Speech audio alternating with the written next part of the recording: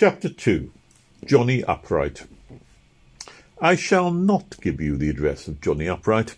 Let it suffice that he lives in the most respectable street in the East End, a street that would be considered by Americans very mean, but a veritable oasis in the desert of East London.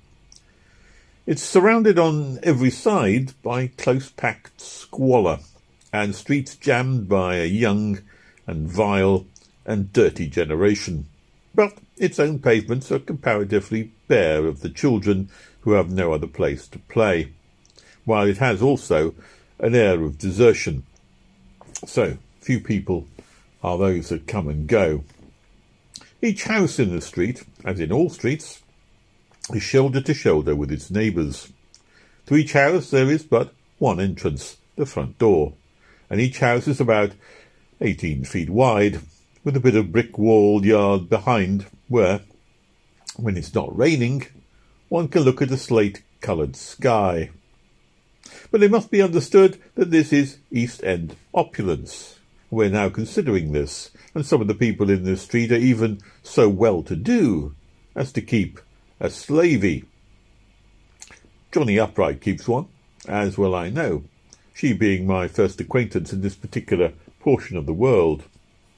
To Johnny Upright's house I came, and to the door came the slavey. Now, mark you, her position in life was pitiable and contemptible, but it was with pity and contempt that she looked at me. She evinced a plain desire that our conversation should be short. It was Sunday, and Johnny Upright was not at home, and that was all there was to it. But I lingered, discussing whether or not it was all that there was to it, until Mrs. Johnny Upright was attracted to the door, where she scolded the girl for not having closed it before turning attention to me. No, Mr. Johnny Upright was not at home, and further, he saw nobody on Sunday. It is too bad, said I. Was I looking for work? She asked. No, quite the contrary. In fact, I had come to see Johnny Upright on business. Business which might be profitable to him. A change came over the face of things at once. The gentleman in question was at church, but would be home in an hour or thereabouts, when no doubt he could be seen. Would I kindly step in? No, the lady did not ask me, though I fished for an invitation by stating that I would go down to the corner and wait in a public house. And down to the corner I went. But it being church time, the pub was closed. A miserable drizzle was falling, and in lieu of better, I took a seat on a neighbourly doorstep and waited. And there, to the doorstep, came the slavey, very frowsy, very perplexed, to tell me that the missus would let me come back and wait in the kitchen. So many people come here looking for work, Mrs. Johnny Upright apologetically explained, so I hope you won't feel bad the way I spoke. Oh, not at all, I replied in my grandest manner.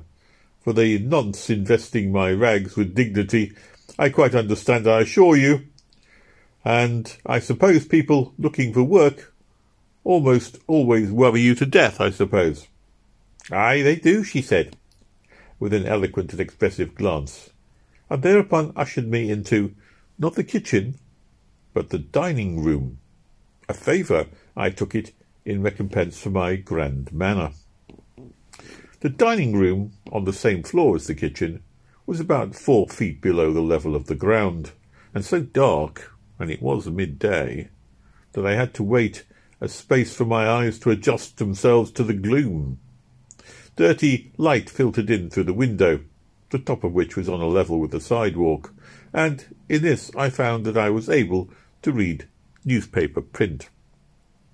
And here, while waiting the coming of Johnny Upright, let me explain my errand.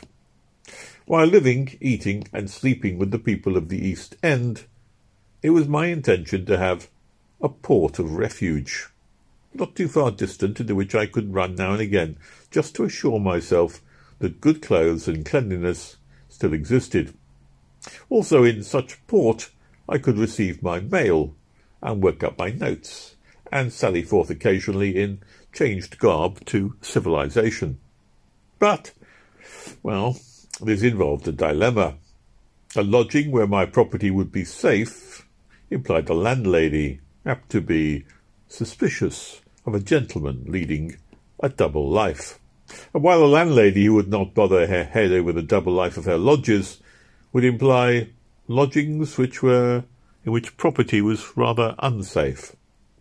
So to avoid the dilemma, what had brought me to Johnny Upright was that a detective of 30-odd years' continuous service in the East End, known far and wide by a name given him by a convicted felon in the dock, he was just the man to find me an honest landlady, and make her rest easy concerning the strange comings and goings, of which I might end up being guilty.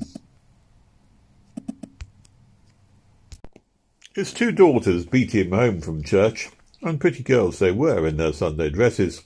Withal, it was certainly a weak and delicate prettiness which characterises the Cockney lasses, a prettiness which is no more than a promise with no grip on time, and doomed to fade quickly away like the colour from a sunset sky.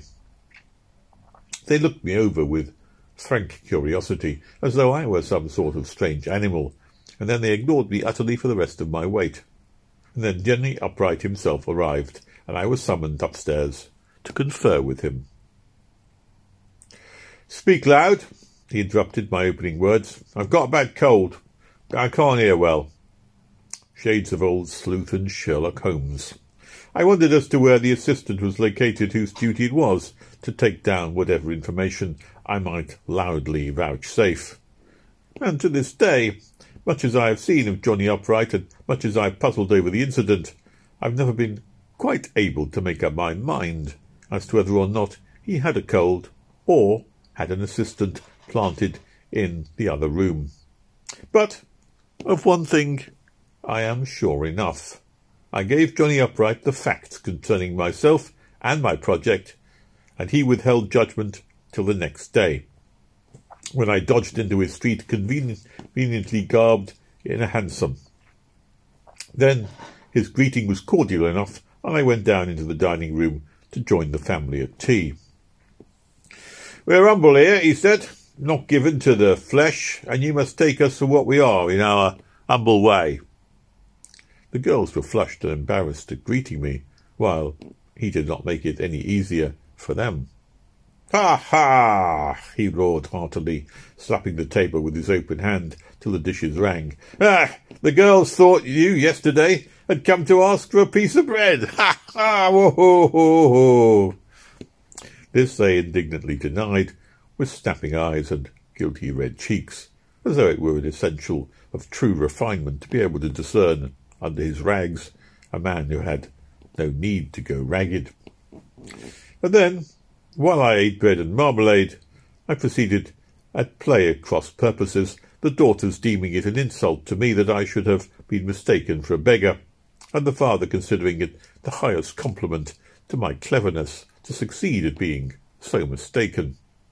All of which I enjoyed, and the bread, and the marmalade, and the tea, till the time came for Johnny Upright to find me a lodging, which he did, not half a dozen doors away, in his own respectable and opulent street, in a house as like to his own as a pea to its mate.